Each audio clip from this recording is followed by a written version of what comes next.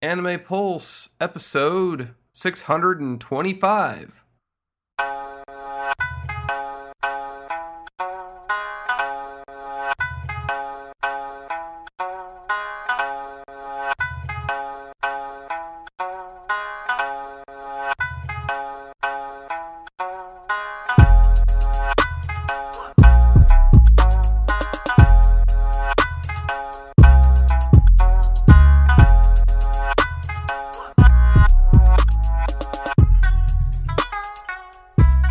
Hello, welcome back to Anime Pulse. I'm your host, Joseph, joined by my co-host, Andrew Chan. Hey. And we are here once again to bring you more of the previews for this fall 2019 season. But before we get to those, let's get through our IRL news.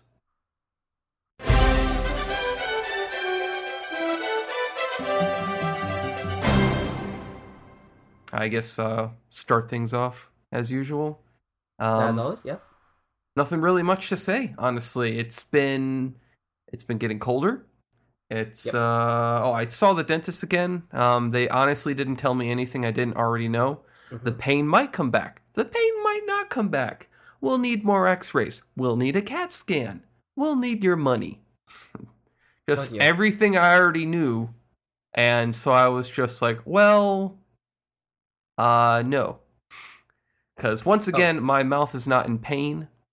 I don't have any pain associated with my wisdom teeth.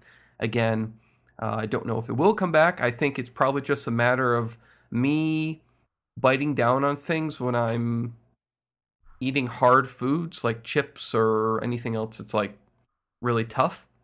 So I'm just very careful now about how I bite down on stuff. And so far it seems to work. Hanging in there. My knee has started bothering me a lot more though lately, as I've been walking through the forest. If you can picture this, we have a forest near my work called the 100 Acres. I've been doing a lot more walking lately in the 100 Acres, or power walking, as it were, because I want to lose some weight. I find that... Wait, you actually have a place called the 100 Acre Woods? Is that like... Yes. Isn't that where Winnie the Pooh takes place? I don't know. Maybe we could ask China. Hey, China. Oh man, I thought we got the really controversial stuff out of the way before the chat. Hey, but you can always ask the leader of China, Winnie the Pooh. No, Rampant sort of confirmed that he's a Christopher Robin. It is 100 Acre Woods is from Winnie the Pooh. I was a big Pooh fan when I was I have not seen any Tiggers or anyone else in the 100 Acres Woods. No deer. There's lots of chipmunks, like a lot of chipmunks. Like, if the chipmunks wanted to start an army, they could. By the way, Innocuous Blonde says banned in AP now banned in China. I'm surprised it would take this long, honestly. Yeah, we've probably been banned in China a while ago. Probably a long time. To be honest. Yeah. Okay, sure. I mean, Welltals was talking about that stuff, and also they mentioned it on VG Pulse as well. I mean, they had the whole image with... it's a blizzard outside or whatever, and it had a picture of May with Winnie the Pooh driving a car. I love how that's now like the mascot of the whole thing. Is they got an Overwatch character who's from like... Is she from Hong Kong or something? She might be from East... She's China, I think. I don't know if she's from Hong Kong per se, but I know she's definitely from China. That's amazing. Yeah. I didn't know that Wellton. Tim talked about it. Amazing. Because her name's May. Oh, I'm so slow on that. Yeah, okay, gotcha.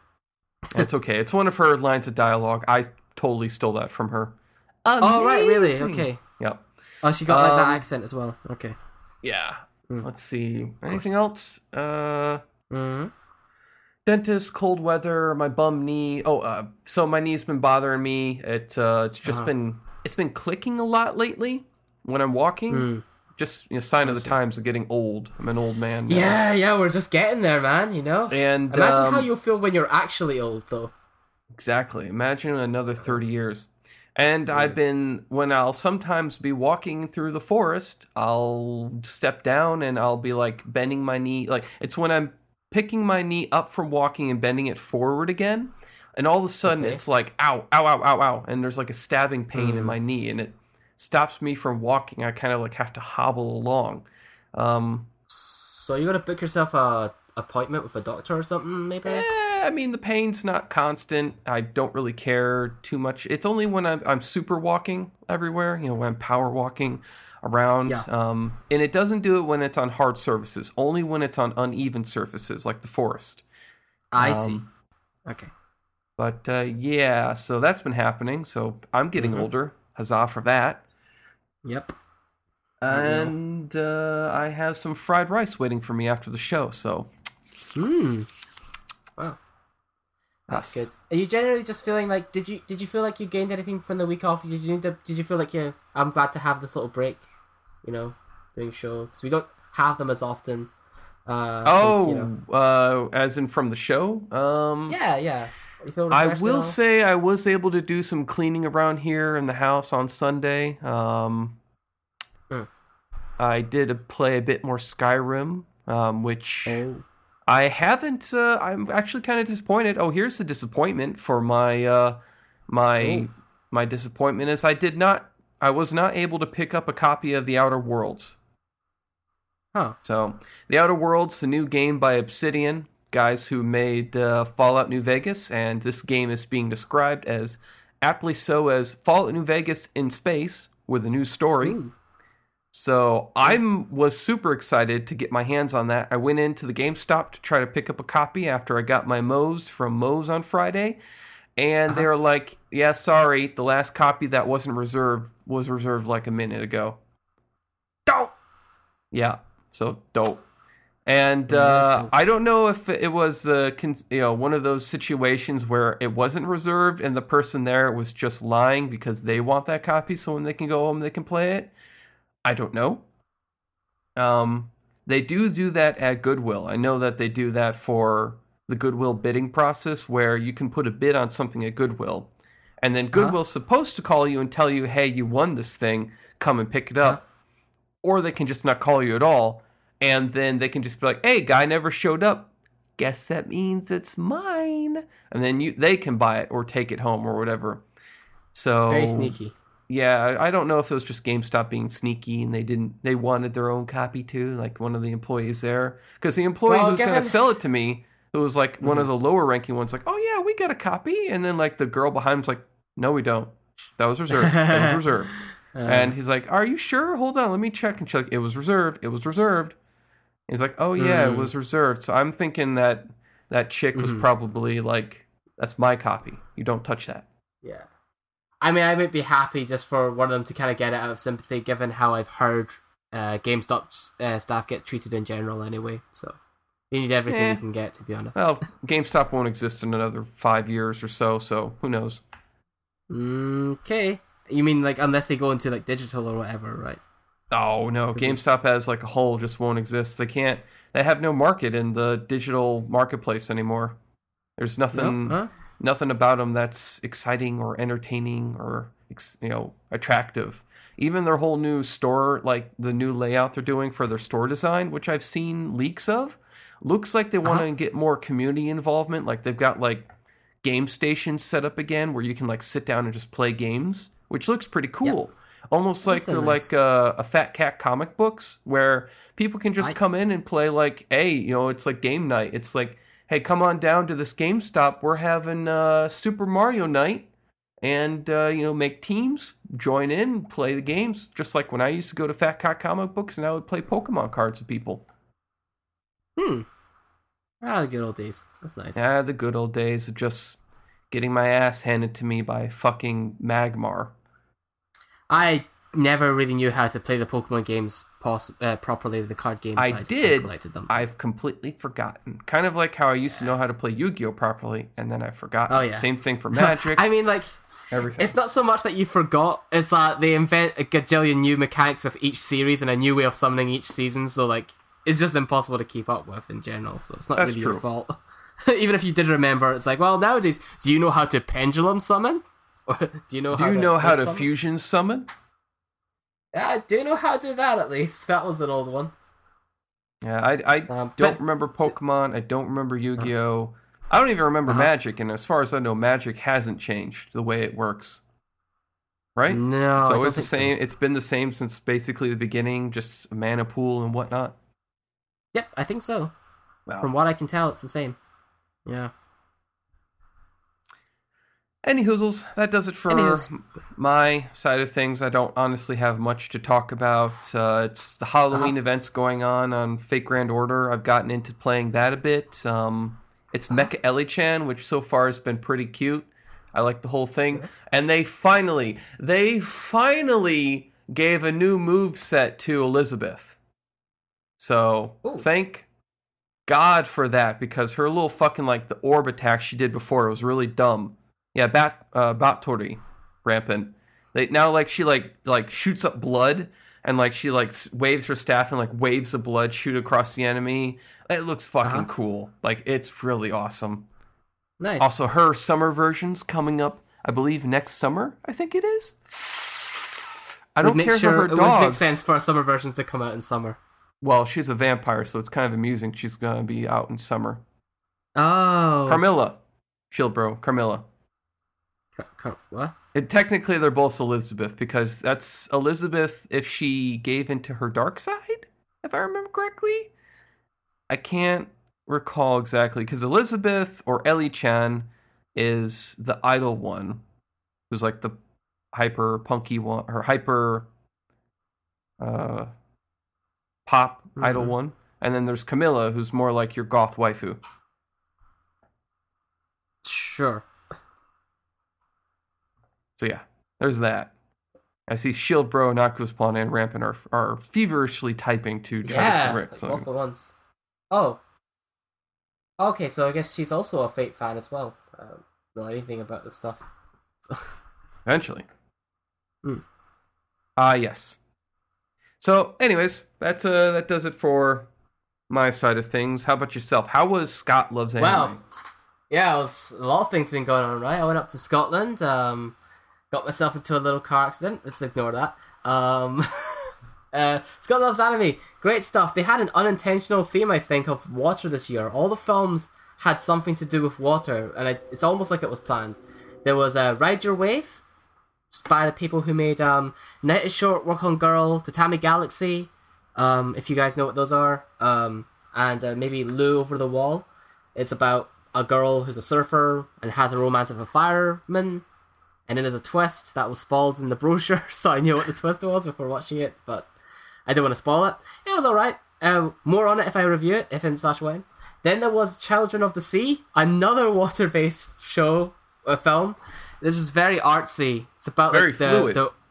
Yes, very fluid. It's about an aquarium. There's a girl who's having a hard time during her summer vacation fitting in because she comes from a disgruntled household, and then she meets these two boys at the aquarium who are like these mysterious sea children, as the title of the movie implies. And just to clarify, not aquarium, but Aquarian. Because Aquarian is another anime about mechs. Yeah, not Aquarium. No. And yeah, so there's like something going on with the fish in the world, and they have to discover what's going on about it. That one's a very deep, if you pardon the puns, film. I keep saying show. And then the next one was fathom. Fathom. Keep them coming. We've got more water-based shows to possibly more puns of, but the next one is like the headliner that was heavily advertised, which is the Weathering with You, which is by director Makoto Shinkai, behind such pieces as Your Name, Garden of Words, Voices from a Distant Star, Place Promised in Our Early Days, can't remember. It's the guy I keep making fun of who loves feet and romance cliches like trains going by. Actually, probably the best film of the festival, unironically. More on that when we review it, but it was worth a watch. People probably know what that one is. Next one was Birthday Wonderland, based off of kids' books. This one's the girl that gets isekai'd when she finds out she's supposed to be a goddess. Now, while this one doesn't have an ocean per se, it is about a world that's suffering from a water shortage, so it's still kind of there. And then there was the mystery film, which was the final film, right? Which turned out to be the newest One Piece movie. Was that the one where like she can summon the rain? Oh, Weathering with You, yes. It's about a girl who is able to summon the rain. She becomes the Sunshine Girl, basically. No, and the main character guy. Huh? There was like an anime about this chick that like gets sent to another country. It's it's like almost like Babylonian age kind of stuff, and like he's like the sun god. But the problem is like his whole land is like in a drought, and so like she's like, I call forth the clouds, and then it starts raining. It's like, what is this rain?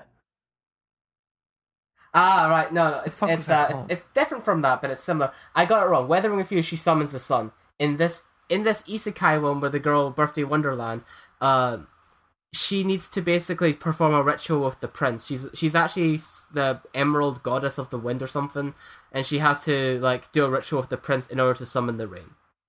But the princes went missing, so they're kind of shit out of luck.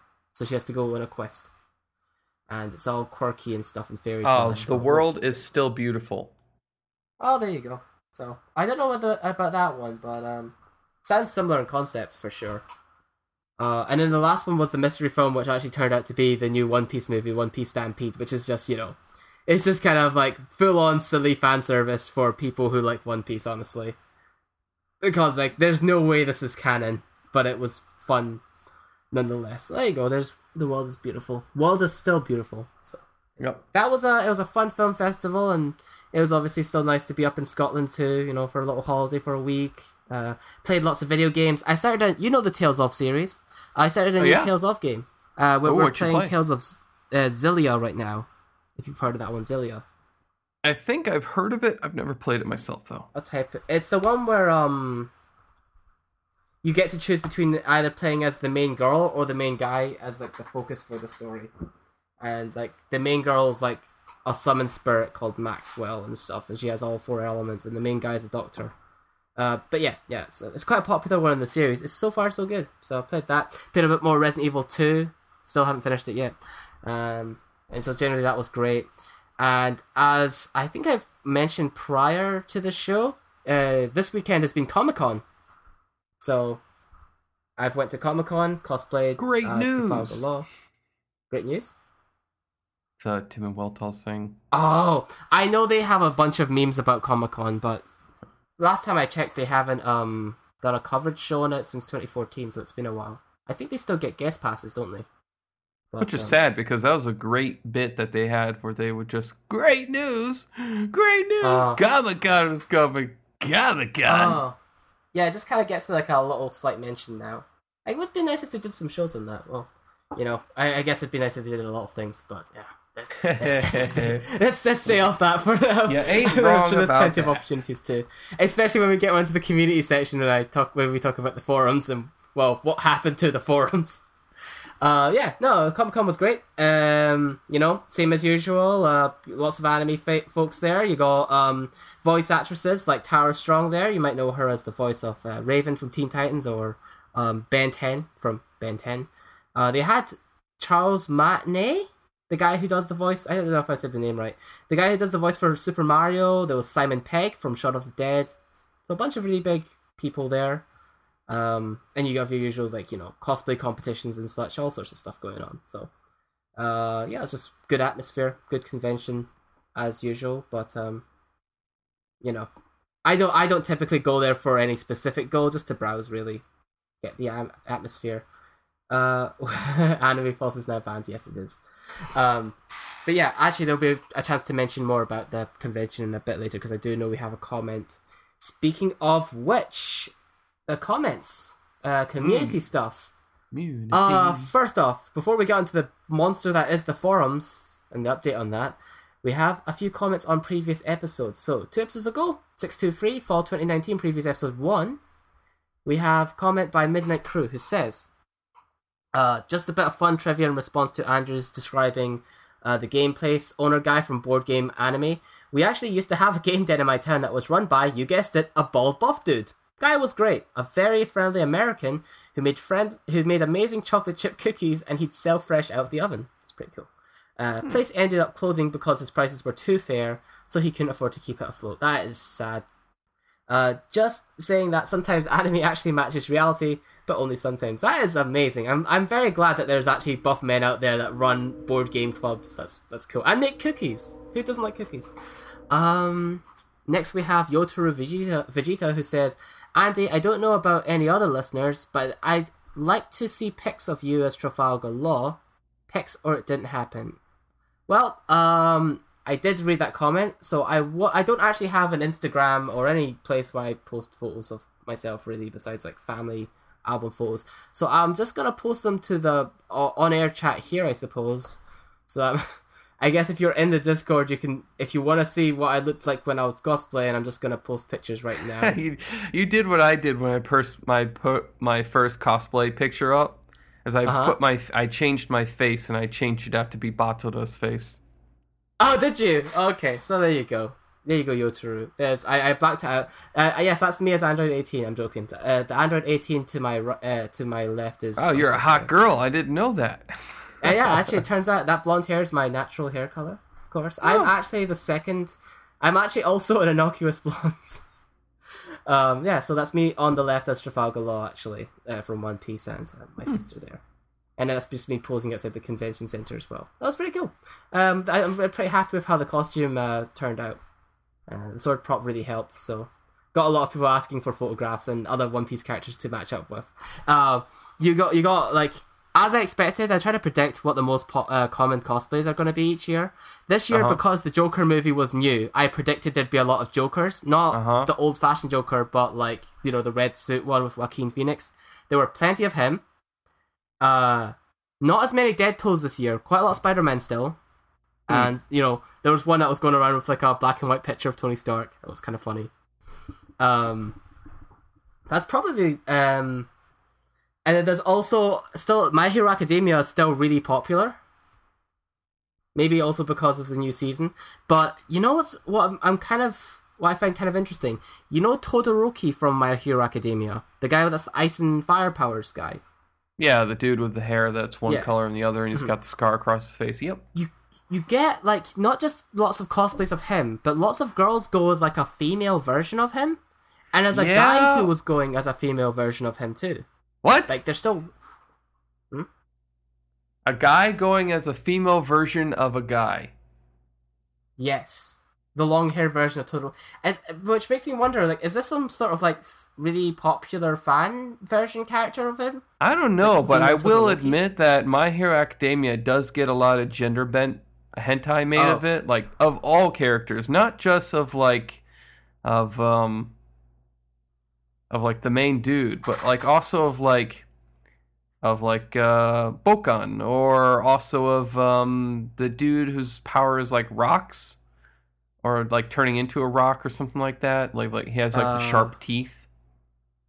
Oh yes, I know him. Yeah. I can't, like he gets like girl versions made of him, like fucking rice cakes, and then really also girl versions of course, as you just said, the fire ice dude. Todoroki. There's a lot of him. Yeah, there's a lot.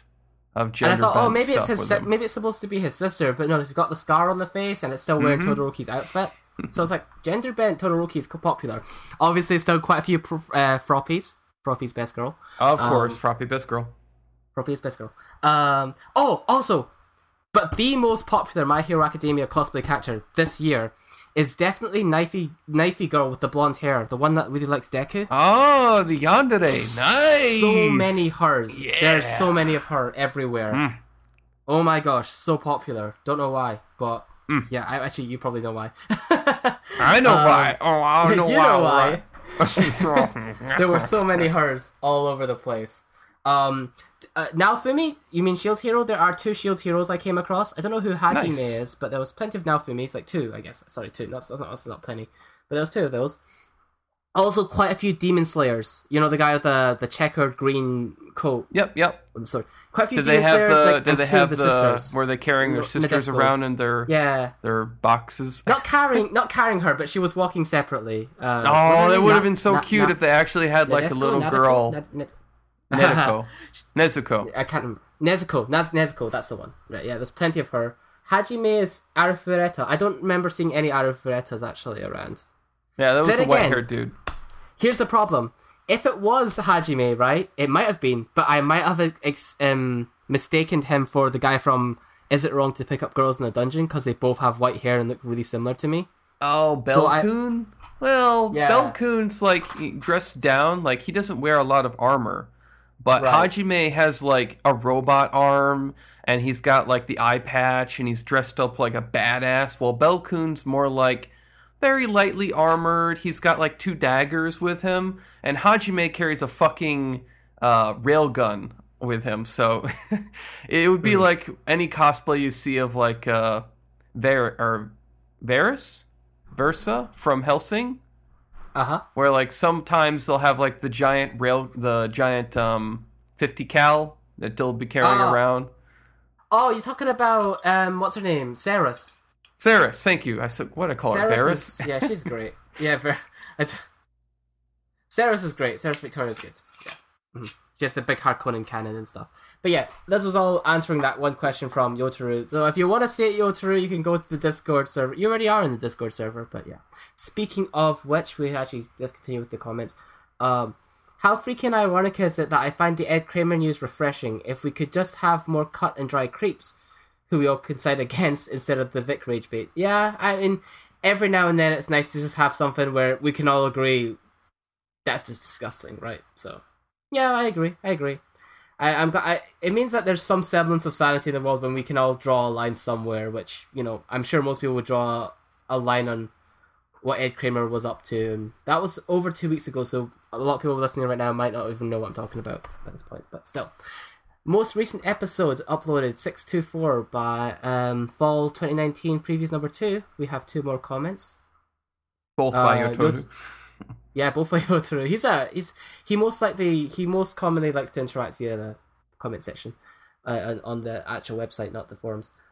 Some people call Columbus Day Indigenous Peoples Day, but I think Joey's suggestion for the name of the holiday is the most accurate. So he's a second tier day name. Yeah.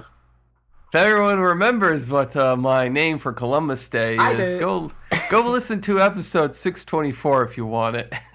Oh boy. Yeah, that would also get you banned in some place. Maybe not China. I don't know.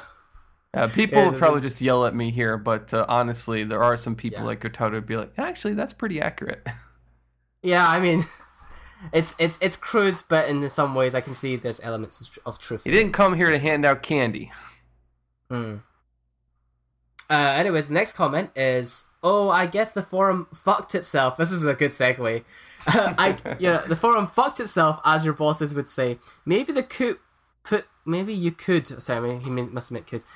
put the forum topic on the Discord, which is what we've done, or even create a podcast topic channel, which is what we've done. I know T and W might grumble about that. Here's a lesson, and I didn't understand this 2 years ago when I first joined. No matter what you do, T and W be mad. They're gonna grumble no matter what. It's what they do. I'm sure if there was a camera like filming while they were recording, you'd also see them waving a stick or a cane. Especially T. Well. More so T than W. Yeah. Probably. Yeah. Wait, more so T than W? I thought it was more W. Oh no? No, because Tim's the older one? Weltal's the one who actually owns the whole thing. And he's the one who doesn't grumble as much, but Tim's the one... I don't know. I feel like, you know, because Tim isn't the one that owns it, he kind of steps back a bit more, and Weltal's more like the one like, man, Discord, I don't know why everyone likes it so much, it's terrible, sort of thing. I don't know, that was a terrible Weltal impression, cut that out. But, yeah, I don't know. They could give anyone a run for money. But yes, basically the forums are now done, which means I have no other way of inviting people who are new listening to the show and want to actually get onto the Discord channel. Basically, get your email to me any way you can. Either email me at andrew@anime-pulse.com if you want in, or leave a comment on the website with your email on there. I can get Discord invites to you, basically, if you want to still join the Discord. Because otherwise, if you're not already a member of the forum, you're not going to receive any announcement emails I send to every member if you wanted to join to begin with. So, you know, I still want to make it open for more people to join if they want to, if there's still listeners out there who are on the fence of joining or not. So just get your emails to me and we'll work something out. For now, especially if you want to answer forum topics, we're just going to put them on the Showtime section So if you're somebody at home right now listening to this afterwards, go to the show topic session of the Showtime on the Discord server and answer the forum topic. It's as simple as that. So speaking of which, we can now move around to our forum topic of the week. So this week it was actually suggested by Joseph, our main host on Anime Pulse, who says, if you could have anyone from any anime as your boss, who would it be? And first up we have RioWay247, another After Dark host, who says, Walter, no one is surprised or shocked, but I'd work for Walter from Helsing. Can you workplace affair anyone? Yeah, we're talking fantasy, so nothing's off the table. In fact, you can be on the table with Walter if you really wanted to. Just saying. Yeah, tied down to the table fantasy. With his strings as he slowly undresses you. Have fun with that, Rio. Yeah. Indeed. Yeah, it's fantasy. It's healthy. In certain amounts. By the way, I just fucked up. I'm sorry. There was actually an update to last week's forum topic. There was not an answer to it. And because the forums are down, that person DM'd me. So this is actually an answer about best lolis in anime from... Oh, boy. Yeah, I know. It's not to update on that one by DD Dreamer, who I also believe is known as Midnight Crew. So they're saying about their best lolis is... The first loli that comes to mind is Furude Rika from Higurashi. Don't know who that is. I like how she's one eventually... of my picks. Oh, is she? Is she the blue-haired one? That was Rika, who eventually turns into the Witch of Miracles from Umineko. Oh, well, there you go. So he says, I like how she is eventually revealed to be more than just a vapid moe blob she's initially portrayed to be. I have a Rika figurine for a reason. Smiley face. Other than her, you've also got a bunch of lolis, surprise surprise, from Maiden Abyss.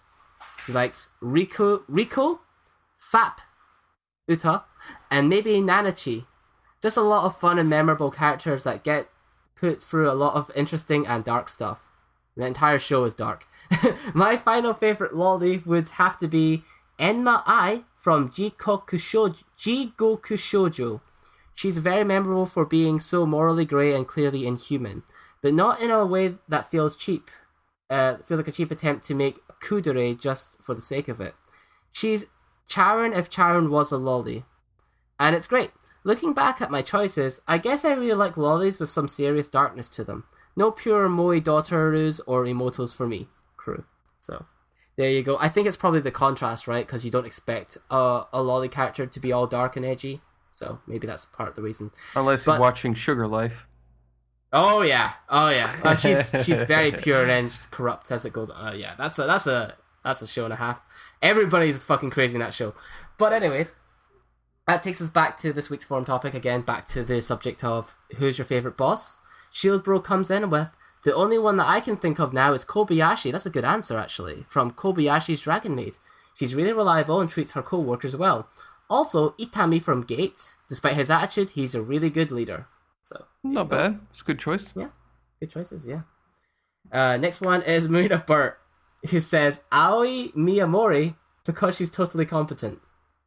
So I don't know if that's like maybe she's not, because it could be sarcastic. I actually have never seen Shirobako enough to know, but maybe that wasn't sarcastic. It kind of comes across sarcastic, but I can't tell.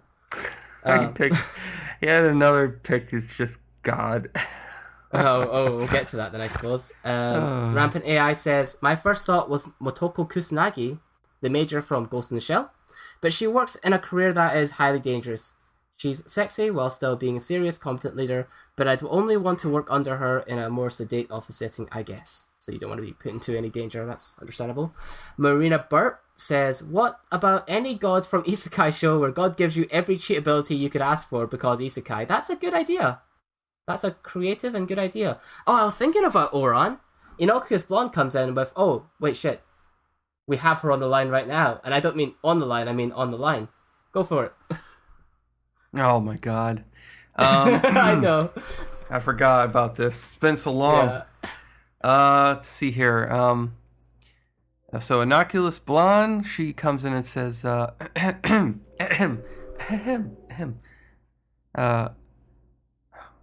do you say that name? Kyoya Otori. Okay, Kyoya Otori. Kyoya Otori. Southern accent for that, okay. Kyoya Otori from Oran High School Host Club. Cool, calculating, strong math skills, knows how to leverage the team's strength to reach a goal. Also, a bi-speckled cutie.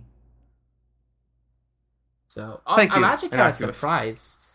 I'm kind of surprised she didn't go with Tamaki, the actual leader of the host club. But I suppose Kyoya is the kind of glue that holds it all together in many ways because of his competence. I was thinking of somebody from Oran Host Club, but yeah, he's very smart and also probably really well developed. Also an English dub voiced by J. Michael Tatum, who has a very smooth voice too. But yeah, thanks for the answer, Innocuous. We'll just hang up from the call. There we go. Mm-hmm. Next up, we have Rampant again, who says, I also thought of Hanako from Wotakoi, but she's more like a senpai than a manager. That's the glasses lady from Wotakoi. Yeah. She would be good as a boss, I guess. Mal says, best boss, Aang, the Last Airbender? It's not an anime. It's not an anime. Well, debatable. But I guess he would be a good boss in many ways. I guess he'd be very fair. He's got monk principles, I suppose. Next up, we have Black Magic, who says, Yuko from Triple X Holic. She's pretty laid back when she's not shoving off chores on others, but it would be pretty cool to work as her wish granting shop and see the manner of people that come through the shop to have their problems dealt with, the good and the bad. So there you go. That, unless of course you're asthmatic, because she smokes a lot from my memory. So there's that. Next up we have Marina Burt, who says, "Did you mean to?" That's not an answer. That was me fucking up. Never mind. I think that's all the answer from the community. So what about you, Joseph? What are your answers for best bosses? I got 3 choices here. First up, one of them that we actually talked about, Tanya von Dunchcraft. Degunkraft. Degurshaft? I don't know. Degurshaft, thank you. Just because she seems like she could kick my ass into shape, and if I were in that world, I would need someone to kick my ass into being motivated to do mostly anything.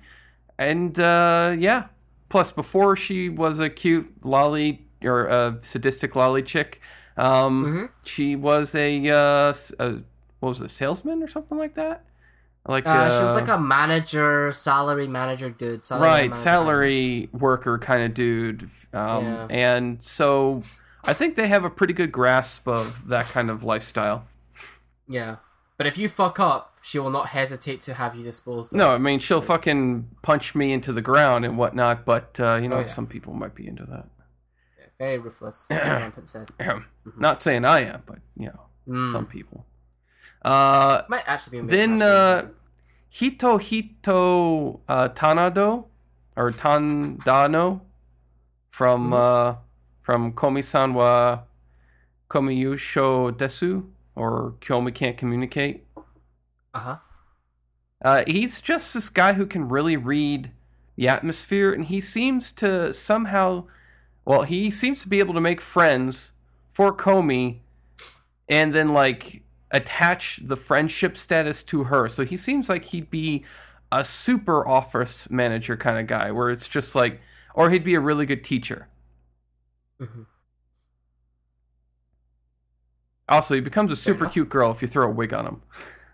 Oh, does he? Okay, well that's a bonus. Yeah, you have that trap attraction, I suppose. Yeah, you could have that too. Yeah. But just I'm more of pro of him and Komi. It's a super cute relationship they have.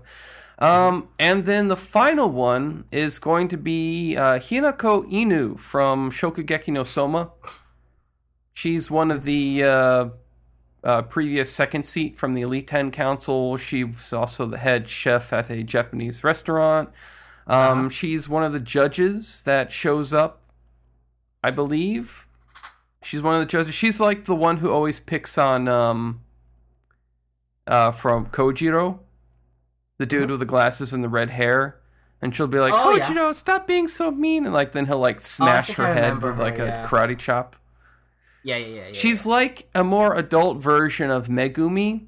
And I would have said Megumi, but Megumi has a thing for Soma, and I'm not about not about to unsupport my Megumi X Soma best couple ever fight me in Shokugeki. So I'm gonna go with Hinako because she be in MILF status. It looks like she could be there.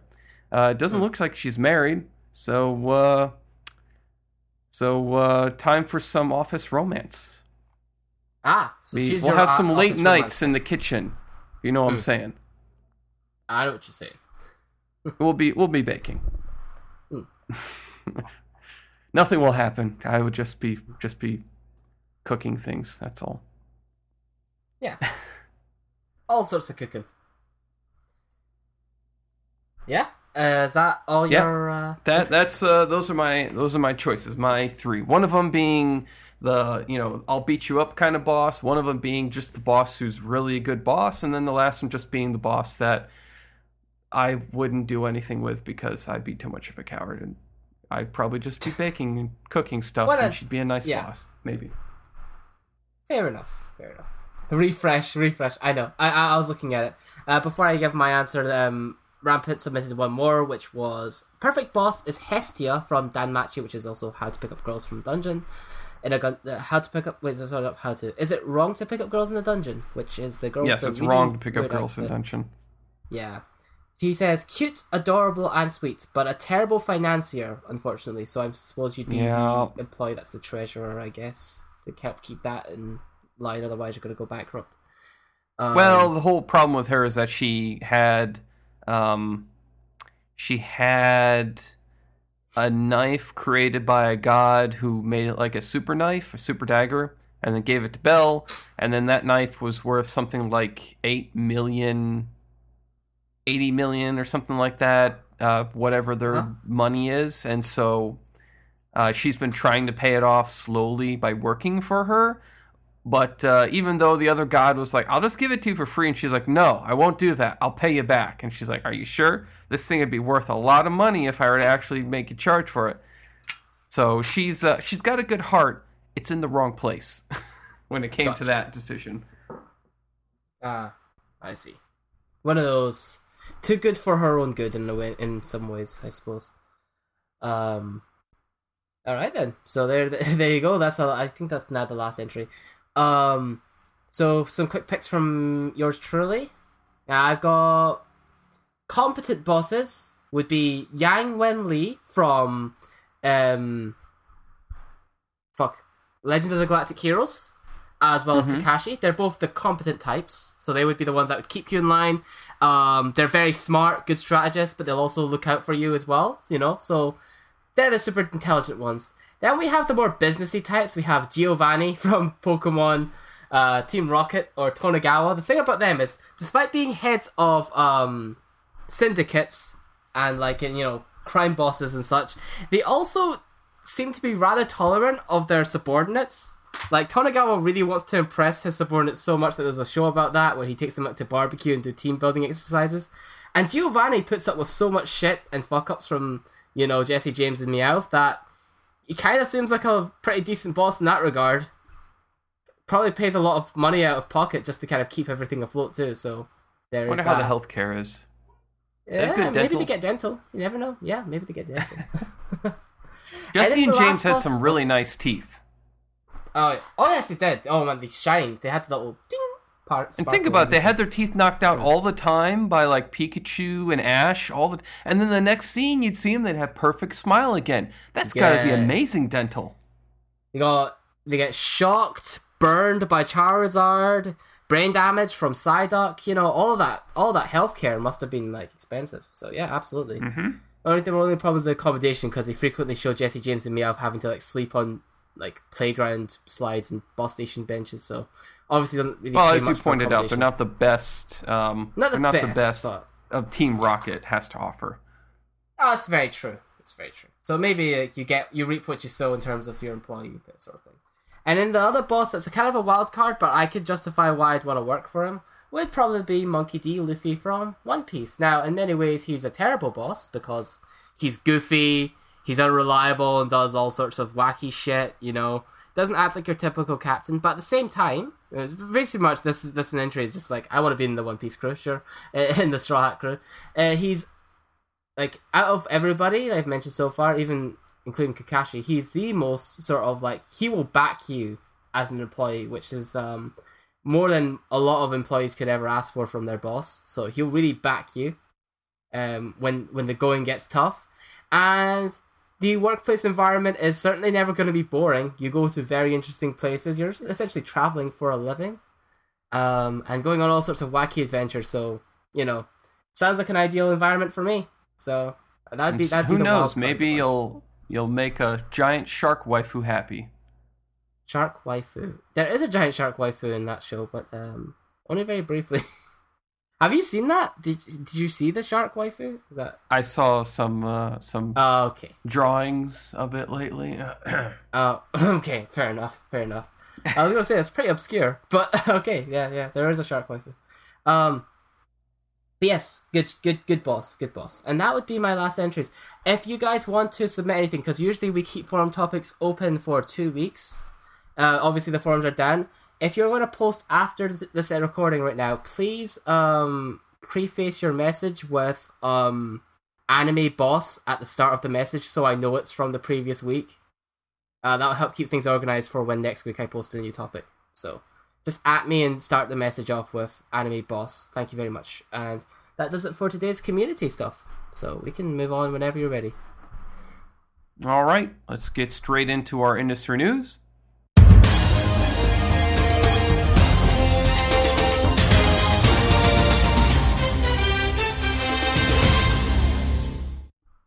And I'll get us started here with something that will allow you to transition right into it. So, okay. Red Cross did another collab with a mangaka, or an anime, as it were. And this time it was Uzaki-chan wants to hang out. The busty, what is she, a kohai? Or she is like she's fellow classmate. So she's she's in the tier of like the girls who tease their senpai, kohai, or romantic interest person. And she's one of the ones that has like giant tits. She likes to fuck around with her significant other, I'll call him. And recently she got a poster made of her for this Red Cross event that was going on, where I'm assuming she's saying something along the lines of like, "Oh, you're donating blood, how cute," or something like that. And she's got her giant attributes sticking out, and she's got like a parfait in one hand too. It looks cute. I don't mind it. It looks okay. Yeah. However, feminists and lawyer Keiko Ota said that the poster and her tweeted about it, basically stating that she thinks it's really insensitive. Why did they go to this kind of illustration? I'm desensitized to it. But in a public space, it's like background sexual harassment. And then in a follow-up tweet, she mentioned that she had sent an inquiry to the Red Cross Japan regarding the poster. She also wrote, "Every time this comes up, I get a lot of replies from people who don't get it. I'm not saying that it's wrong to emphasize breasts or sexual parts in drawings. It's a question of what kind of purpose that description or depiction serves within a particular subject and place. It infuriates me that people show no understanding of why this kind of thing should be addressed." Blah, blah, blah, blah, blah. Feminists getting angry about a poster that's sexualizing women. An anime character. From an anime. That's supporting a good cause about donating blood. Fuck off, is what I have to say. Go crawl back to your feminist cave and leave us alone. I think Joseph provided a link further up above, but it's going to be in the episode description, I believe. But there you go. I'll give that back for everyone else who can see it again. Let me see the image at least to see what exactly got their knickers. I want to see what the image looks like. Is it on the article? It's good artwork this image too. here. Oh, this image. Right, okay. So she got angry about this one? Yep. Huh. That's it. That's all it is. She's fully clothed. She's wearing, like an apron around her waist. She's got the parfait, and it looks like maybe a club soda in her on her tray there. She's saying something in Japanese. I have no idea what she's talking. But yeah. Okay. Yeah. I mean, yeah. It's honestly Just as far as being like crazy. Yeah, I mean, as far as fan servicey images go, I mean, I guess this was out in public, I suppose. I don't know. But that's tame, okay? It's pretty tame. That's tame. Okay. Plus, you got to give the Red Cross anything they can get, because they will they'll suck your dick to get you to donate blood. I mean, I guess it's also worth mentioning. It's also like it's nothing personal. I mean, they use anime fan service to advertise any cause, like joining the army or anything in general. It's not really, and it's not even just for washer and dryer. They'll use handsome guys, beautiful women in their illustrations to sort of promote any cause. So it's not really exclusive. But I think a blood drive is sort of, where we probably should all be kind of like, whatever gets people donating blood, because I think we could all agree that's a good cause. But, I don't know, Innocuous. It's not extra at all. That is just her standard boobie size from the manga, as far as I can tell. And I went back to the manga and I double checked it. And I was like, yeah, that's pretty much it. Like that, she's got a big old chest on her. Also, where my fan service at? Every fan service is tame in regards to like what you typically cover on your show, Innocuous, I suppose. But yeah, okay. I guess this is why it segments quite well into what my news article kind of was, which is yes, you have more for us. Yeah. So and I do want to stress that it's not really necessarily because it includes feminist lingo within a anime dub. I'll go more into that a little later, but yeah, basically the lowdown is that an anime that I don't think I even previewed, because I think it was too shit for me to preview because it was just kind of so bland. An anime called has like it's called which is about this guy who like I can't even really remember the plot. Something to do with time travel and other dimensions and shit. Really the one bad. About God. Exactly. It wasn't a very good anime, right? But it's being dubbed by Funimation, which shouldn't surprise anybody because it's like they're like the main distributor of dubs, and they've done somebody noticed some changes in terms of like the translation from the subtitles in comparison to the dub. It now includes a few lines. You can see the article yourself, as well as 2 videos that compare the dialogue in both scenes, both in Japanese and in English. The first one just kind of, the guy is making very snide remarks, like, oh, your highness and stuff, and then at the end, like, he makes kind of like a period jab at her, like, because she's being moody with them, and she replies with how crude. Whilst in the Funimation dub, he starts off with kind of like, very, a bit more of disrespectful, like, behavior that I suppose you would attribute more to like a misogynist, with like, what's up, sweet cheeks, and then it goes into like, when he makes the period joke at the end, she then flat out just calls him a misogynist, which doesn't happen, in the original version. Now, bearing in mind this is not the first time Funimation has used their dubs to inject a little bit, a little tidbit of their own little leanings here and there into their translations. So it shouldn't really be surprising. Most famously, stuff like Hajime to no Gal, the Gamergate reference in Prison School. It's very strange anime they choose to put in their own agenda. I mean, in my opinion, it was like interviews with Monster Girl. They added in references to SJWs in it for some reason. And I was like, why? This has nothing to do with anything. But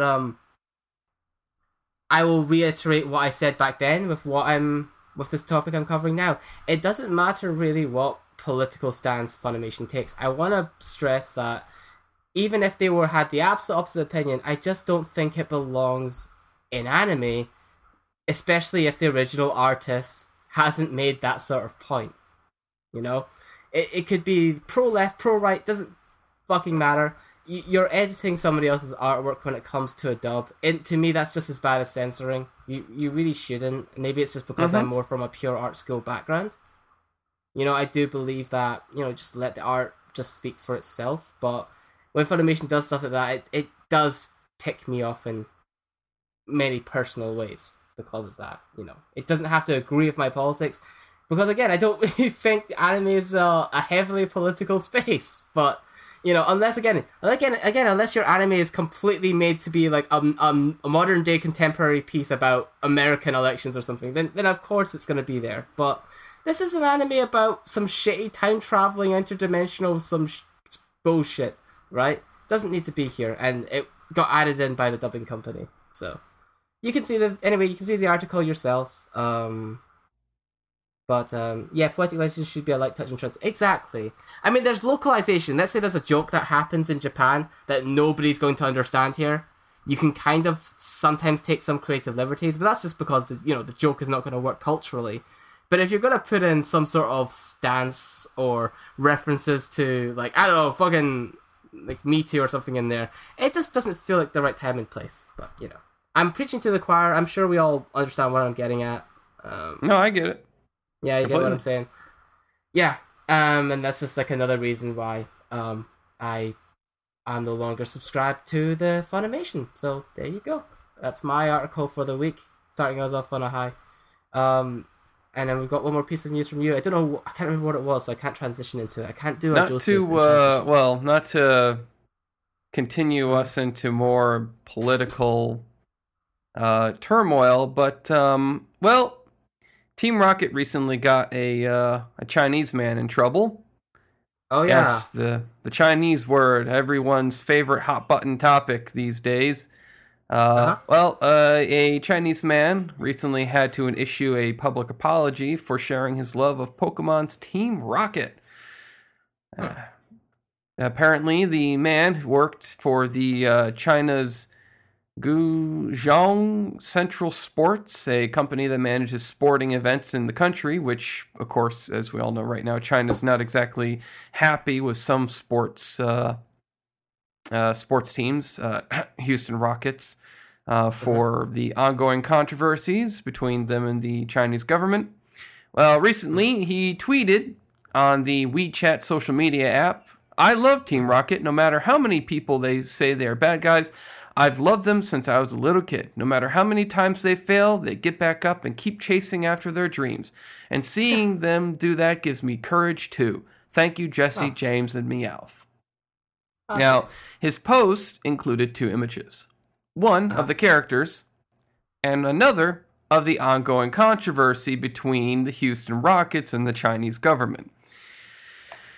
Now, if you didn't know, China suspended its ties with the Houston Rockets earlier this month after the team's general manager, Daryl Morey, shared support of the ongoing Hong Kong democracy protests on Twitter. China urged the team's management to rectify Morey's statement, and the country's sports broadcaster CCTV5 suspended airing any of the team's games. Basically, China being a butthurt child because anyone dare disagree with their government or call their leader Winnie the Pooh shall never hear the light of day from China, and we're the ones that make all the money for everyone else. If you want in on our market, you do as we say. So it's basically capitalists bowing down to communists, which is fucking crazy. Crazy, I say. But yes, in this case, it's just a man apologizing for his love of Team Rocket, anime characters, because apparently it wasn't even truly tied in together. So here it is. This is a clarification. Morey, from the Team Rockets, has since clarified his statements don't reflect those of the NBA and the Rockets, blah, blah, blah, and so forth. Team Rocket and the Houston Rockets are actually written with the same Hanzi or Hanzai. So that might be why the two are correlating to one another here.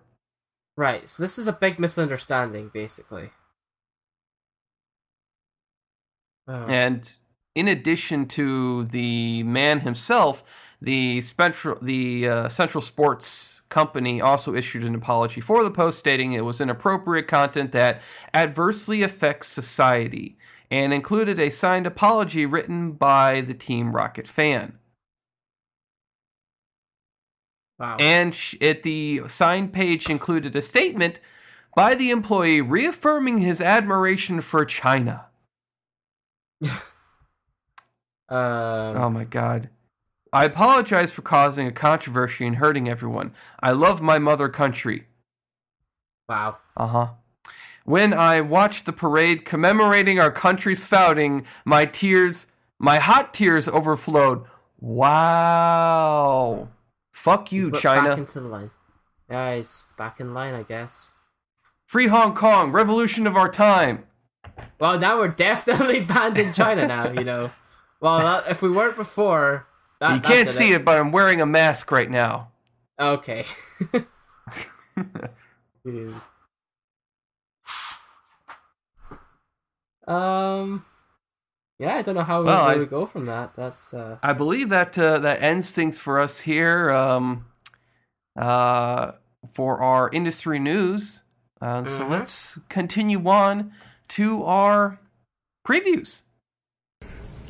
In a world where laughter was king. No, in a world, Jack.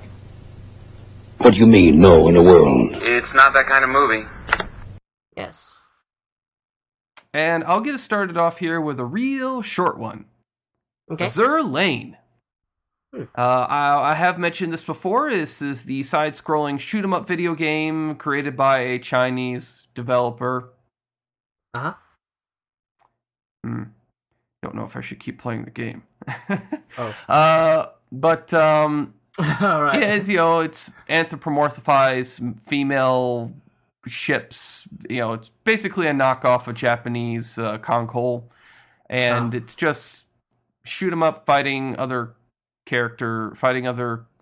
ship waifus and that kind of thing. It's a collect-'em game. It's a gacha game.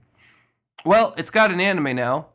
And the anime is basically the video game minus the Admiral. Now, the Admiral from Azure Lane is your character, the one you play, the one that all the ship waifus want to be friends with, and maybe more than friends with, if you catch my drift. Right. Unfortunately, there is no Admiral in this Azure Lane. He does, and she does not exist. Instead, this is just ship waifus doing ship waifu things, much like the Concole anime that got made. And the beginning of it starts out where it just gives you a bunch of exposition. Sirens came from outer space. They killed all of our warships. So then we made anthropomorphized warships. And they go out there and they fight the Sirens. And they won. And then they had nothing else to do, so they decided to fight each other again. Because. And right now, it's the Iron Blood, Germany, versus with the Sakura Empire, Japan, fighting the Royal Army, or the Royal Navy, England, stuff like that. And the Eagle Union, which is America. America, yeah. America, yes. And in this one, it's some of the ship waifus show up to the new port that is built right near the Sakura Empire, where they're currently watching the Sakura Empire doing some shifty stuff, maybe not so good. And it is fucking fan service central. You can almost hear the fucking animator jerking off in the background feverishly as they're throwing in every fucking ship waifu you could possibly imagine. And every screenshot possible, it's like, look it's San Diego. She's over there in the corner singing. Oh, it's so cute. Look it's Laffy over there. She's tired and sleepy. Isn't that cute? Look over there. That's that one, remember her? The one with the big tits? And over there, look, it's all of them. And she's getting molested by one of them. Ha ha, hilarious. Oh dear. Well, One of the ship waifus shows up, whose name is Unicorn. She carries around a unicorn with her. I believe she is a part of the HMS fleet, so she's one of England's ships. So apparently you guys over there in Europe actually had a ship named the Unicorn, or Unicorn. Wouldn't surprise me, I suppose. And she loses her stuffed unicorn. So it's up to her and Javelin, who is one of people's characters that they like to pick, to go and find her stuffed unicorn, which just so happens to be found by a Sakura Empire character whose name isn't revealed, but I forget who she is. I believe she's one of the ones you can... she's one of the ones you get at you can pick as like one of the beginning games. There it is, Mariner Bird. Posted the HMS Unicorn. Yeah, because they posted a black and white picture. I like to imagine that in color it would be like rainbows because it's a rainbow, because it's a unicorn. But it also has a cute anime girl on top of it. Print on it. They knew back in the 1930s. British invented anime. And so they find her unicorn thing, and just then the Sakura fleet attack, and it's two of like it's the waifu ones. It's Kagura and shit, I forget the other one's name. The Yandere-ish one? Shit, what's the fuck his name? Anyways, they attack, and then who shows up? The most powerful of all the ships possible. That's right, America shows up with the Grey Ghost, the Enterprise, who is not actually our capital ship anymore. Starship. It's not. Yes, the Enterprise with Jean-Luc Picard, who's currently piloting her. She comes in and she kicks the Sakura Empire's ass out of there. But they're like, we already did what we wanted to do anyways. And they have a cube in their hand, which looks a lot like the soul cubes or whatever from Azure Lane that you use to summon ships. So I guess they're collecting them to summon a ship, maybe. Who knows? It's not like you don't already know what's going to happen because you've already played the game. Any hoozles, I'm not going to keep watching it. There's no admiral in it. It's just a bunch of cute girls doing ship waifu things, so... Meh. I was only going to watch it if it had... Right. If it had... Well, Rampant, all these ships are from, like, different eras. Like, you got warships that were from, like, World War I, warships that were from World War II, and warships that are basically still in use today. So it's over time. It's just very memorable ships. Or just any ship at all, because it's just become that these days, where it's just like, hey, what other ships have there been in the military? Okay, we'll use those. Fair enough. So, yeah. Okay, so... I'm not going to keep... I think that's your first no. I think it's your first no. Yeah, it is my first no this season. It's just a no. I'll continue playing the game, but even then, like, the story of the game is something I can almost just, like, skip, because it's boring, I want to say. I'll say it's boring. Also, the way they present it's really boring in the game. And the only positive thing about it was the animation, maybe. The fight scene was really good. Like, the whole fight that they had between the ships, like, that was pretty fucking pretty. But, yeah, that's about it. All right, fair enough. Okay, well, moving along. I don't know how many of you guys are adverse in the term Ikemen. Is it Ikemen? Have you ever heard of the term? In Japan? I think I've heard of the term, but I don't think I know what it means right now. I'm gonna be using it a lot. It's derived from the words ikeru or ikiteru and menzu. Ikeru and ikiteru meaning cool or good and exciting, while menzu stands for men.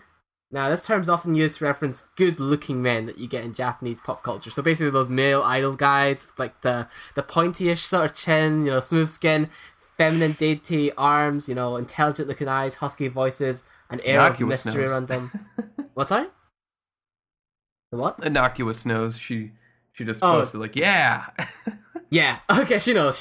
Yeah. So that is going to be a core staple of this show. This type of archetype, if you know what it is. In fact, she was mentioning Ouran Host Club earlier on. Ouran Host Club heavily parodies the standards of Ikemen or Ikemen. I'm gonna go with that. Maybe my pronunciation's terrible. With today's anime, first one, my theme for today is also going to be kind of like mystery / like kind of crime drama-esque shows, I suppose. So the first anime I'm going to be doing is called Stand My Heroes. Really sounds like bad English. Piece of Truth. So, it's a show, it's about narcotics, basically. And it starts off with like a flashback that we don't really get much context to in this episode. But it's like got main girl as a kid. You can tell it's a flashback because it's like, blurry footage with like, like a slightly sepia filter over it. And it's like it's got a boy bleeding profusely after being carted to an ambulance while the main girl, who's now a child at this point, is looking on. And then the camera pans out to see like a broken carousel ride that's been slammed into by a car, so there's been some sort of car accident or something. And it's basically like a funfair experience gone wrong. Then we go to current time, and there's like a meeting between like these old men, like in a committee, with these younger guys, and they're talking about putting together a team, a new anti-drug task force called Standoda! Now, this unique task force will consist of a mix of anti-drug specialists, police investigators, and even some civilians. The senior members are proposing this in hopes that Ikemen leader will lead it in scouting people for this team, but Stubble Ikemen points out that he's not much for job progression, and in fact, he presents an idea for someone else that's fit for the position, which would be our female lead character, Izumi Rei. Now, what is kind of funny about this is that this anime is so focused on like the handsome guy aspect that I had to look back at the show to try and find her name, because the description on my anime list just says the heroine is the new officer who works in the narcotics department. And if you look down in my anime list to like characters and voice actors, even though she's the main character, she's not listed, so I couldn't find her name in the characters and voice actors part either. That's just how much the show is. It's quite obvious who this show is directed towards. But anyway, it's doing this while we're seeing shots of her being prepared for the work. She's showering and putting on clothes, and the camera pans over like her bookshelf to show she's like heavily read up on drug stuff, I suppose, and how to deal with it, I guess, because she's like good in her field. She's in the anti-drugs department. Now the big shots are very skeptical about how she's suited for this job of recruiting new people for this team, because she's apparently messed up on a job and is now currently suspended. But main guy Ikemen vouches for her strong sense of justice and that she has a talent that is hard to come by. More on that later.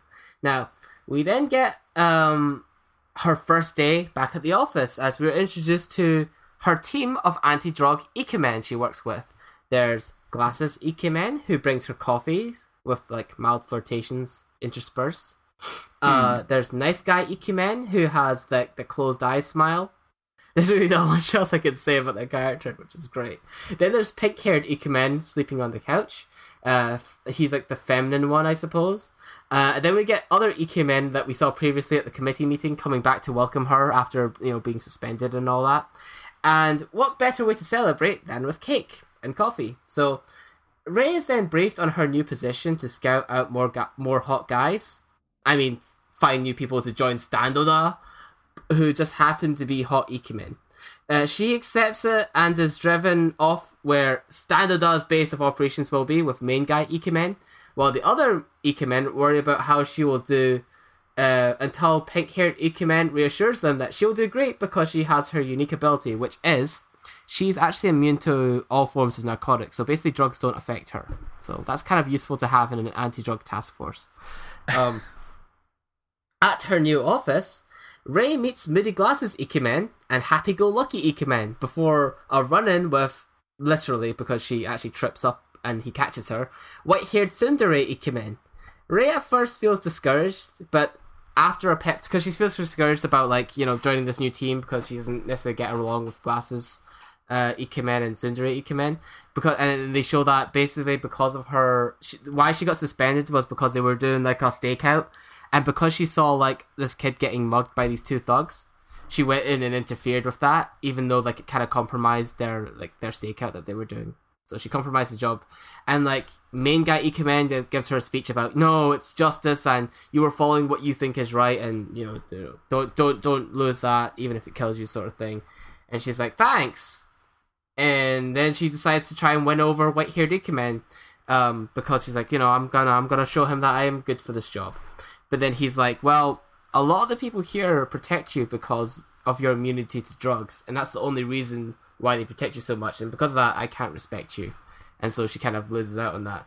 But not to worry, because then she meets Chief Cherry-haired Ikemen, who puts her on her first real job to possibly recruit somebody to join Standarda, which is Celebrity Ikemen, because he likely has links to information that they could use to clamp down on drugs. Now, while at a boat party, where she attempts to approach him, she accidentally bumps into shady CEO Ikemen and his bodyguards, rough-looking Ikemen, and curly-haired nice guy Ikemen, who hands her a handkerchief. That's how you know he's a nice guy. But there's no time for Ikemen, as there's a guy who's not hot, who is disguised as staff on the ship, and he's looking to try and kill Celebrity Ikemen, which is why Rei runs into her previous team of Ikemen who are following the lead on trying to stop this terrorist guy. Now, the bad, not so good looking Ikemen, he's not an Ikemen, starts setting some flares on fire and puts them into bins, which causes everybody to panic, and in the panic, he tries to ambush and kill Celebrity Ikemen. And despite wearing heels, Rei's the only one who manages to pursue him into like the engine room below, and the show emphasizes her dedication to the job because like she removes her heels, which Tsundere white-haired Ikemen said, like, you know, they're gonna get in the way of your job. If you're not taking the job seriously, you shouldn't come, you know, sort of thing. So she takes off her heels because she's dedicated, and she goes down to the basement or the engine room, and she gets ambushed by the guy, the not so good looking guy, and he tries to like put chloroform on her. Now, I know the whole point is that because she's got an immunity to narcotics, that's why she doesn't get knocked out. But I think I recently found out chloroform's not a narcotic, isn't it? I don't know. I guess they just mean all drugs. I guess they mean all drugs just don't work. I'd like to see her just do a row of black tar heroin and tell me that don't affect her. Maybe. Maybe that would eventually... Maybe she won't feel the effect, but it might still kill her. Who knows? The thing is though, I think I recently found out that chloroform doesn't work the way it works in the movies. Like, you can't just knock someone out instantly. No, you have to hold it over their mouth, and it has to stay there a while, and basically the whole rag has to be like sopping wet with chloroform enough that you're holding it will affect you. Yeah, because the fumes are going to your face if you're holding that person like this guy I'm imagining is holding her, or he's got his arm like around her waist and like is holding her, he's got his other hand across her mouth with it. Yeah, exactly. He'd have to hold it there for like upwards of like 5 to 10 minutes for it to work. Yeah. So I mean, movies get it wrong, this anime kind of gets it wrong anyway, but it's just to show that she can resist it. She tries to fight him off, and just before things are going to turn ugly, Tsundere white-haired Ikemen steps in and saves her with a wrestling move. So there's that. We cut to outside as the man is being arrested. White-haired Tsundere Ikemen voices some level of concern for Rei, so it turns out he cared about her all along, I guess.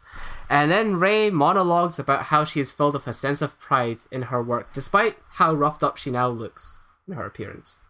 So, post-credits, we get a shady redhead Ikemen talking with shadowed-out dark Ikemen about how he found something very interesting, and he's obviously referring to main girl Rei.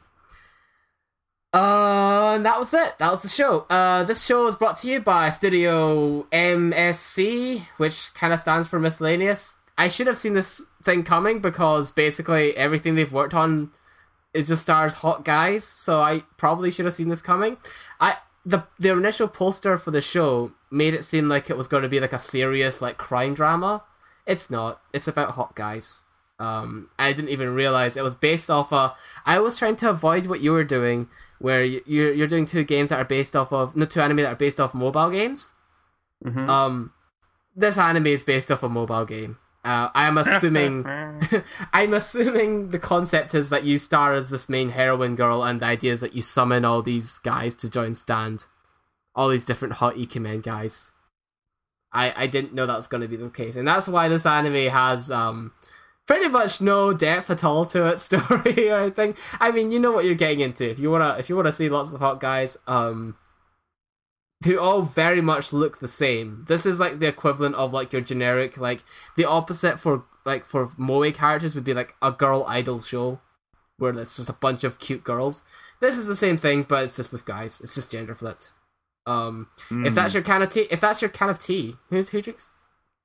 If that's your kind of worm, no, it doesn't work. If that's your cup of tea, third time's a charm, then go ahead. I'm obviously not going to continue watching because I actually honestly was looking for something serious, but, you know, this isn't it. Yeah, I guess the show looks okay, but the range of designs and stuff just isn't for me, so there you go. GLHF if you are into that sort of thing, though. Peace. All right. Hawkeye's doing potentially their boss. Yeah, kind of the boss. The recruiter. She's kind of the scout. Reverse harem. Go. Yeah, exactly. That's what it is. It's what Oran was making fun of, but, you know, actually taken literally. Anyways.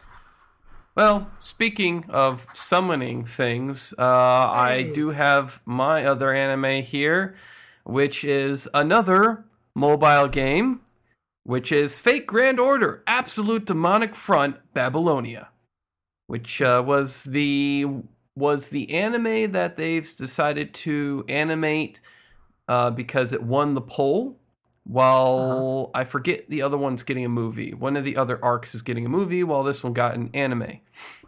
Right. So, Fate Grand Order, Absolute Demonic Front, Babylonia is the... let's see here. This follows the Camelot Singularity in the last chapter. I forget which one this one is. It's like the 7th Singularity or the 5th Singularity or 6th Singularity, somewhere around there. Basically, this time, Mash Kirilight and Ritsuka Fujimaru, who is the male version of the master character, go into the, quote, last singularity in the Grand Order Initiative, Ancient Babylonia, BC 2655, to embark on a mission to reverse humanity's destruction, as it were, because this is the one where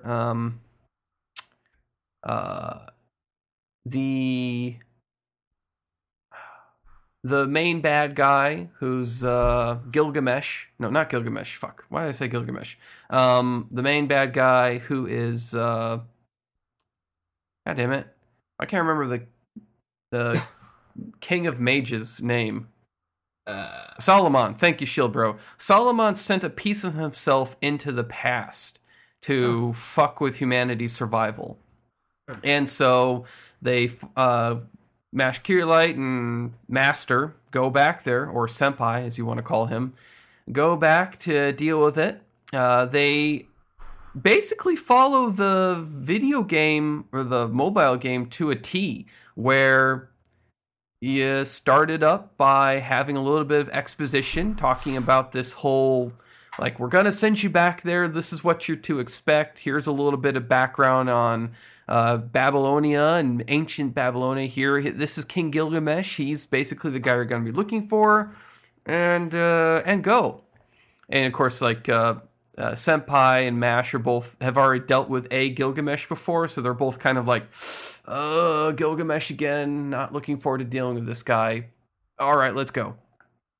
They end up going to this other world where, again, like in a lot of the other Fate Grand games, they falling through the sky, and Senpai, Master, grabs a hold of Mash's waist while she uses her noble phantasm and basically prevents them from not dying upon impact, it's pretty cool to see that animated. The animation is beautiful, by the way. I have to say, Cloverworks, who've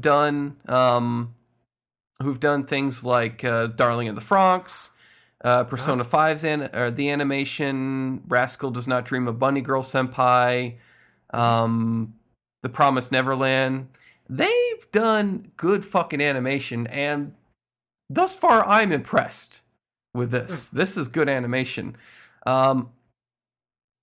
Mash and Master end up encountering some magical beasts, and they fight them. And holy fuck, is it gory as fuck! And it don't black out anything. Like, they're cutting up magical beasts and punch him in the face, and it's just like, oh god. Oh, Mash, could you be a little bit nicer to them? Like, you're breaking their teeth and smashing them with your shield, and it's just, it's rough. Like, in the video game, the mobile game, like, they just disappear in a magical light. And this one's just body parts flying left and right, and their intestines are spraying out and blood splattering. It's like, oh my god. Wow. It's awesome. I love it. It does sound actually quite cool. Yeah. And they then encounter the first goddess who shows up, who doesn't introduce herself, but I won't spoil who it is, but she's a goddess. She shows up, and she's like, oh, you don't know who I am? Well, I'll help you out here. She shoots some of the magical beasts, and then is like, hey, master, if you're going to lose here, then you're not going to save humanity anyways. And then she takes off on her magical bow, and leaving Mash and Master to fend for themselves until another character shows up who's a girl? A guy?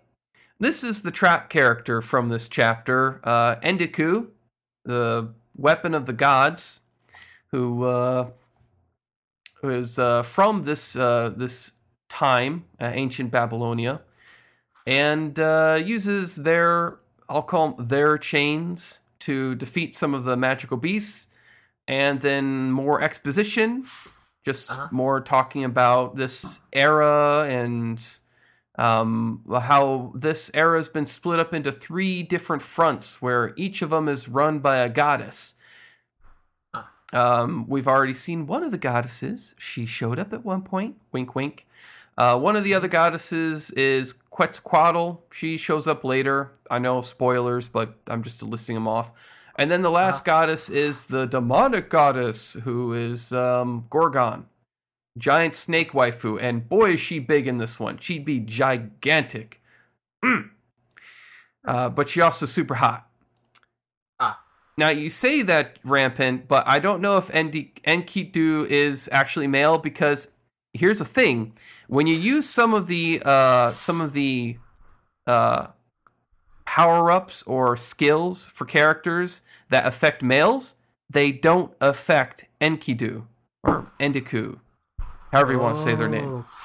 But if you use some of the female ones, it does. So I'm pretty sure Fate Grand Order has a whole thing about how it's their version is potentially female. However, they don't ever bring up if it's male, if they are male or female. They have this robe thing that they wear also, so it covers the whole body. All you can tell is they got really long hair and a pretty face. It can be whatever you want it to be then, basically. Yeah, just close your eyes. And yeah. Anyways, I've already played the game of this, but just hearing some of the characters talking, which I will say I'm not exactly in love with who they got to play, who they got to play the anime, who is Nobunaga Shimazaki, who's also played characters like Shido from Day Day Live.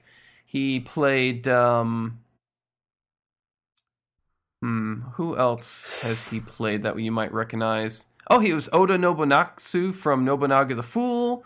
He was Shido from Eromanga Sensei. I don't know who's Shido. Who's Shido? Kimimitsu Shido from Eromanga. Probably not important. Ergo from Sword Art Online Alicization. Oh, the new series, yeah. Yugo? Maybe? I don't know. Certain Magical Index, he played Aurelius? Olarius? It's funny, I've seen all these shows, I just don't know who the hell any of these characters are.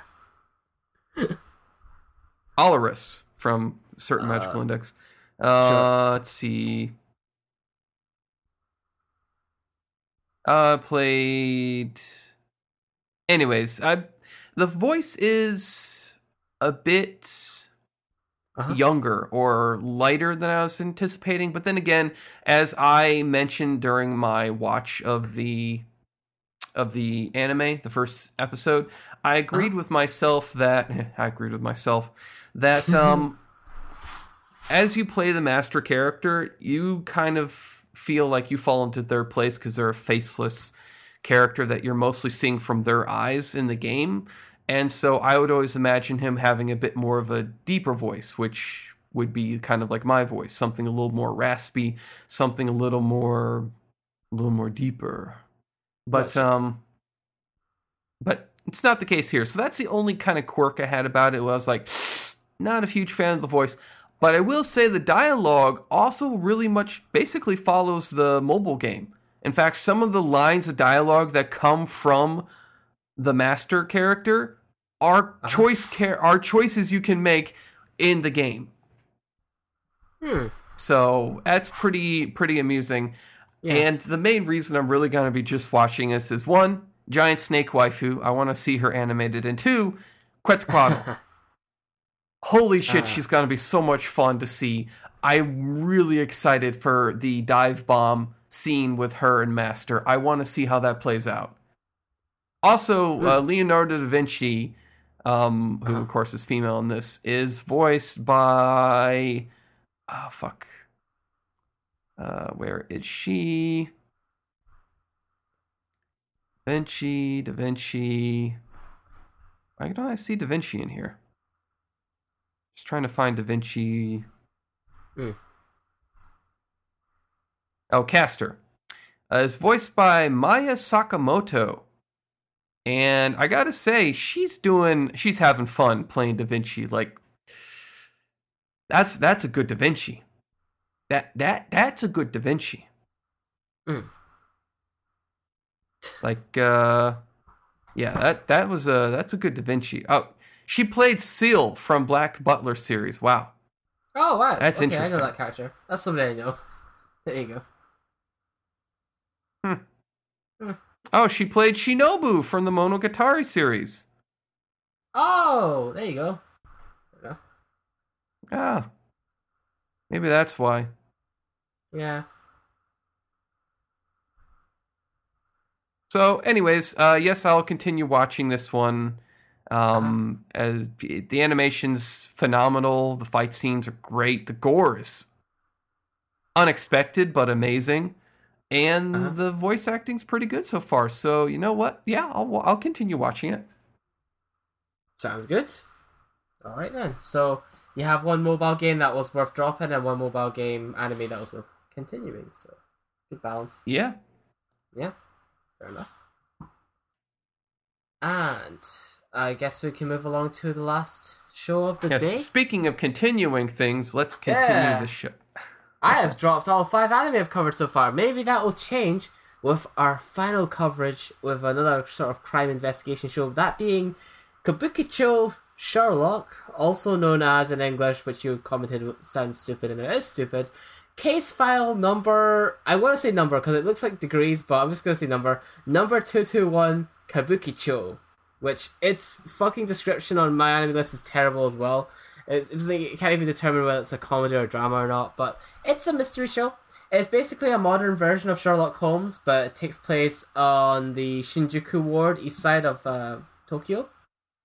It starts off with some, broad shots of like the city and different scenes, especially like foreshadowing of today's murder of the week. We begin with the character who was later revealed to be Watson, stepping into the environment, and he goes into like a district where he's approached by like this tall black man who looks kind of like he's trying to like sell people to come into like like these kind of like brothelish sort of places. But when Watson actually mentions, no, I'm actually here to go to the Cat Pipe Cafe or whatever it is, he's like, oh, are you here for a job? Oh, then it's this way. So it's like it's out of front because it's actually a secret place that he's actually looking for, which he's then told to follow the like fluorescent cat paws to find where it is. He follows it and finds like this like kind of secret cafe called like the Cat Pipe Cafe, and in there, it turns out to suddenly like be kind of like it's an Okama bar. Okama, if you didn't know, is basically like the Japanese equivalent for drag queens, and it's like it starts off with like a sequence of this bearded guy or lady, I suppose, giving this song about the Cat Pipe Cafe. And it's revealed once the song's over that this is this version of Sherlock Holmes' version of Mrs. Hudson, who's previously the landlord of the residence for Sherlock. And Watson mentions that he has a job basically that he wants to kind of meet one of the investigators for, but there's no time for that because apparently they're already called to like a meeting with some other investigator has called them to, and not just Sherlock. These two other investigators are there as well. There's like a glasses guy who looks kind of like Yu Narukami, the main character from Persona 4. There's like an older looking guy, and they're all there. And this guy presents them with a murder case who says that this looks like the work of Jack the Ripper. So this also features a modern version of Jack the Ripper. And it was the foreshadowing at the start of the episode where like this girl, who we now presumably is like a prostitute, gets like murdered by a guy. And basically, this is pitched to those three investigators, including Sherlock, and the winner who manages to solve the mystery will be awarded 10 million yen. That's a decent amount of money, I suppose. So they all kind of like race off, and Watson's like trailing behind, trying to find like Sherlock because he wants to bring his own case to them as well. After finding out which one it is, Sherlock refuses to kind of hear him out. But because his car's broken, Watson actually offers him a ride in his car, and in that car, kind of, he starts to learn a bit about the unorthodox nature of Sherlock himself. He's, he's very kind of like reserved looking, but at the same time, like, he's clearly just as smart as what you'd expect. He's the typical unorthodox genius. At the crime scene, you can see the glasses guy who's like, the Yu Narukami guy investigating the body, and then trying to like piece together what's really happened here. Sherlock arrives on the scene. He spends time like scanning through everything. He's like putting his ears to the wall, tilting sideways, sniffing the body, doing all sorts of weird shit, right? And this is all obviously going to lead to a deduction later on. They also do a little bit of investigating, like to try and find out where she was hired from. Glasses guy's like, oh, I immediately know who the murderer is. I can see the truth, and then goes off on his own. Okay, but then that turns out to be like a dead end because he goes to like a place a house where like a guy's there and he's like, you're Jack the Ripper, you're the killer, right? And then like the guy is completely on the wrong page. It's like, no, I wanted to reveal my true feelings. And it's like, so you did kill her. The last time you contacted her was 2 weeks ago. And he's like, no. And then his gay boyfriend comes through from the bedroom and is just like, no, it's my fault for seducing him. So it turns out like he had the wrong guy. And so this guy is actually kind of eloping with this other more brawny dude. If it wasn't apparent so far, this show is full of lots of kind of like, fairly progressive dudes, shall we say, in it. But yeah, obviously the glasses guy is on the wrong scent. Meanwhile, Sherlock is with the other investigator, and they've went to like this cabaret club, and they're trying to find out where that prostitute was from. But it turns out like this is kind of like more kind of like hints to like how Sherlock kind of behaves as a person, because like he analyzes everything about the people around him to the point where he's like, oh, you've had this sort of thing in your nose, you've had a nose job, you paid for it with your money from selling your body on the street. He basically can analyze anybody like full out, but he also acts a weirdo at the same time. And it turns out that even though this is like the biggest cabaret club in Kabukicho, the girl in question who's been murdered wasn't an employee here, but so that kind of makes them split off even further. They get kicked out of the club for Sherlock being rude, and then they go back and we lead to the deduction scene. So this is when Sherlock reveals his unique way of kind of deducing who did it, basically, and in contrast to how he in the original novel would do, like, he would play his violin and he would do like a little performance before he kind of comes up with his conclusion. In this version, he does like a bit of like a Rakugo performance where he like sits on the stage and like acts out each role of the people involved. And so like he deduces multiple things. He deduces the height of the killer, that the person has like abnormally long index fingernails and such, and he does that by like the blood on the floor, you can tell that the person drew it with their right hand, blah blah blah. The stride in their steps, you can tell their height, blah blah blah. So he has all these kind of clever deduction stuff, and it's kind of helped by the fact that Watson's also a medical student, so he was able to deduce like that this was actually kind of like a copycat killing. This isn't actually Jack the Ripper who cut out the internal organs of the victim. And then the door starts knocking, and then they're thinking like, oh man, who is this? And then Sherlock's like, that's the killer. And the person who actually does come in is actually like this other really camp guy. I can't tell if he's no Okama or not, I don't want to judge. But he's like, huh? Like, I have imported here. And they're like, no, it's not, this isn't not the killer. But basically this is like the employer of the killer in a way. Because it turns out this guy also runs like another kind of, I don't know if it's a cabaret club or a brothel or something like that. I'm unclear on the details.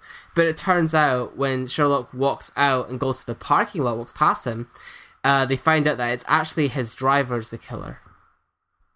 And the reason being, like, because what he would typically do is that he'd wait till people got rejected by this camp guy, and then he would then try to basically falsely pretend that they're getting an interview to actually join his club, and then he would try to basically elicit that victim for sex. But when it went wrong, he ended up murdering this one, and then he ended up altering the crime scene to make it look like Jack the Ripper did it, but it wasn't actually Jack.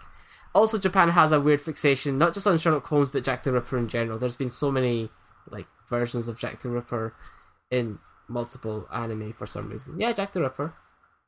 I'm not sure why. Can you actually? Is your microphone working? I'm not sure why. Oh yeah, I'm still here. I was wondering why you typed it out instead of saying it. Yep, Jack the Ripper. There's multiple versions of him in anime in general, so Japan seems to really have a thing for it. But even in Fate Grand Order, where he's a tiny lolly. There you go. Maybe that's the best version. Who knows? But yeah. So they find out that it's actually the driver, and before they can catch him, he screams and tries to drive away and escape. Watson tries to give chase by starting up the car, but like the pedal for the accelerator has like a cannon under it, so he can't press the gas. When he finally kicks it out of the way, he accidentally runs over Sherlock. So it's a complete shit show. Doesn't matter anyway, because we skip to later on where Sherlock is now hospitalized on like a bed, like in the still in the Okama club upstairs. And like but you can see he's got a newspaper showing that the driver did eventually get arrested. And he's like, oh shit, I need to go to the bathroom. And like Watson's like, don't worry, I will make up for whatever happened in any way I can. And the Okama's like, anything? And the episode ends with him going to Sherlock with like one of those bedpan sort of things, so that Sherlock can take a piss, so that he's having to do toilet duty for Sherlock because Sherlock can't get out of the bed. So it ends on a joke like that, I suppose. And that's about does it for the show. Overall, it's by Production IG, who've done all sorts of really kind of high octane sort of like, I guess, production value shows, some of them being mystery, kind of first one that comes to mind being Joker Game. But they've had also work on such like stuff like Psychopaths, FLCL for the Coolie, Mahotsukai no Yomi, Welcome to the Ballroom, and even some romance stuff like Kimi no Todoke. So, they're quite a decent studio overall. This anime is quite well presented in general, and it really does remind me of Joker Game, actually. I've only watched one episode of that show, but it has that same sort of vibe, if you guys have seen that one too. overall, I thought it was kind of decent, actually. A good mystery that was kind of like engaging and quirky in its own right. They do present Sherlock as a nice kind of eccentric character and a good foil for like Watson to play off of. And you know, I know the whole modern day Sherlock has been done to death in media, but you know, I'm a sucker for good mystery shows. Hopefully, this one manages to keep it up. I think this will be the first show that I've at least previewed so far in this season that I might actually keep up with. But it all depends on how it kind of goes with the next few episodes. So, but yeah, I like the concept. I like the vibes, the production value. Overall, pretty good show. And I know we're going on a little bit long so far for this show, but it's been 2 weeks, so you know. That does it, I think. Overall, good. Check it out if you like mystery shows. Okay. Well then, let's thank some people and wrap this baby up. Indeed. Let's see here. The people we gotta thank are Tag, Algazero, Shuji, V, Phantom, and tentatively Mal. Yep. So that's out of the way. Thanks for watching, thanks for listening, and as always, keep the anime love strong. Yeah, kind of. That was Kind of. yeah, kind of. キスしたくなっちゃった。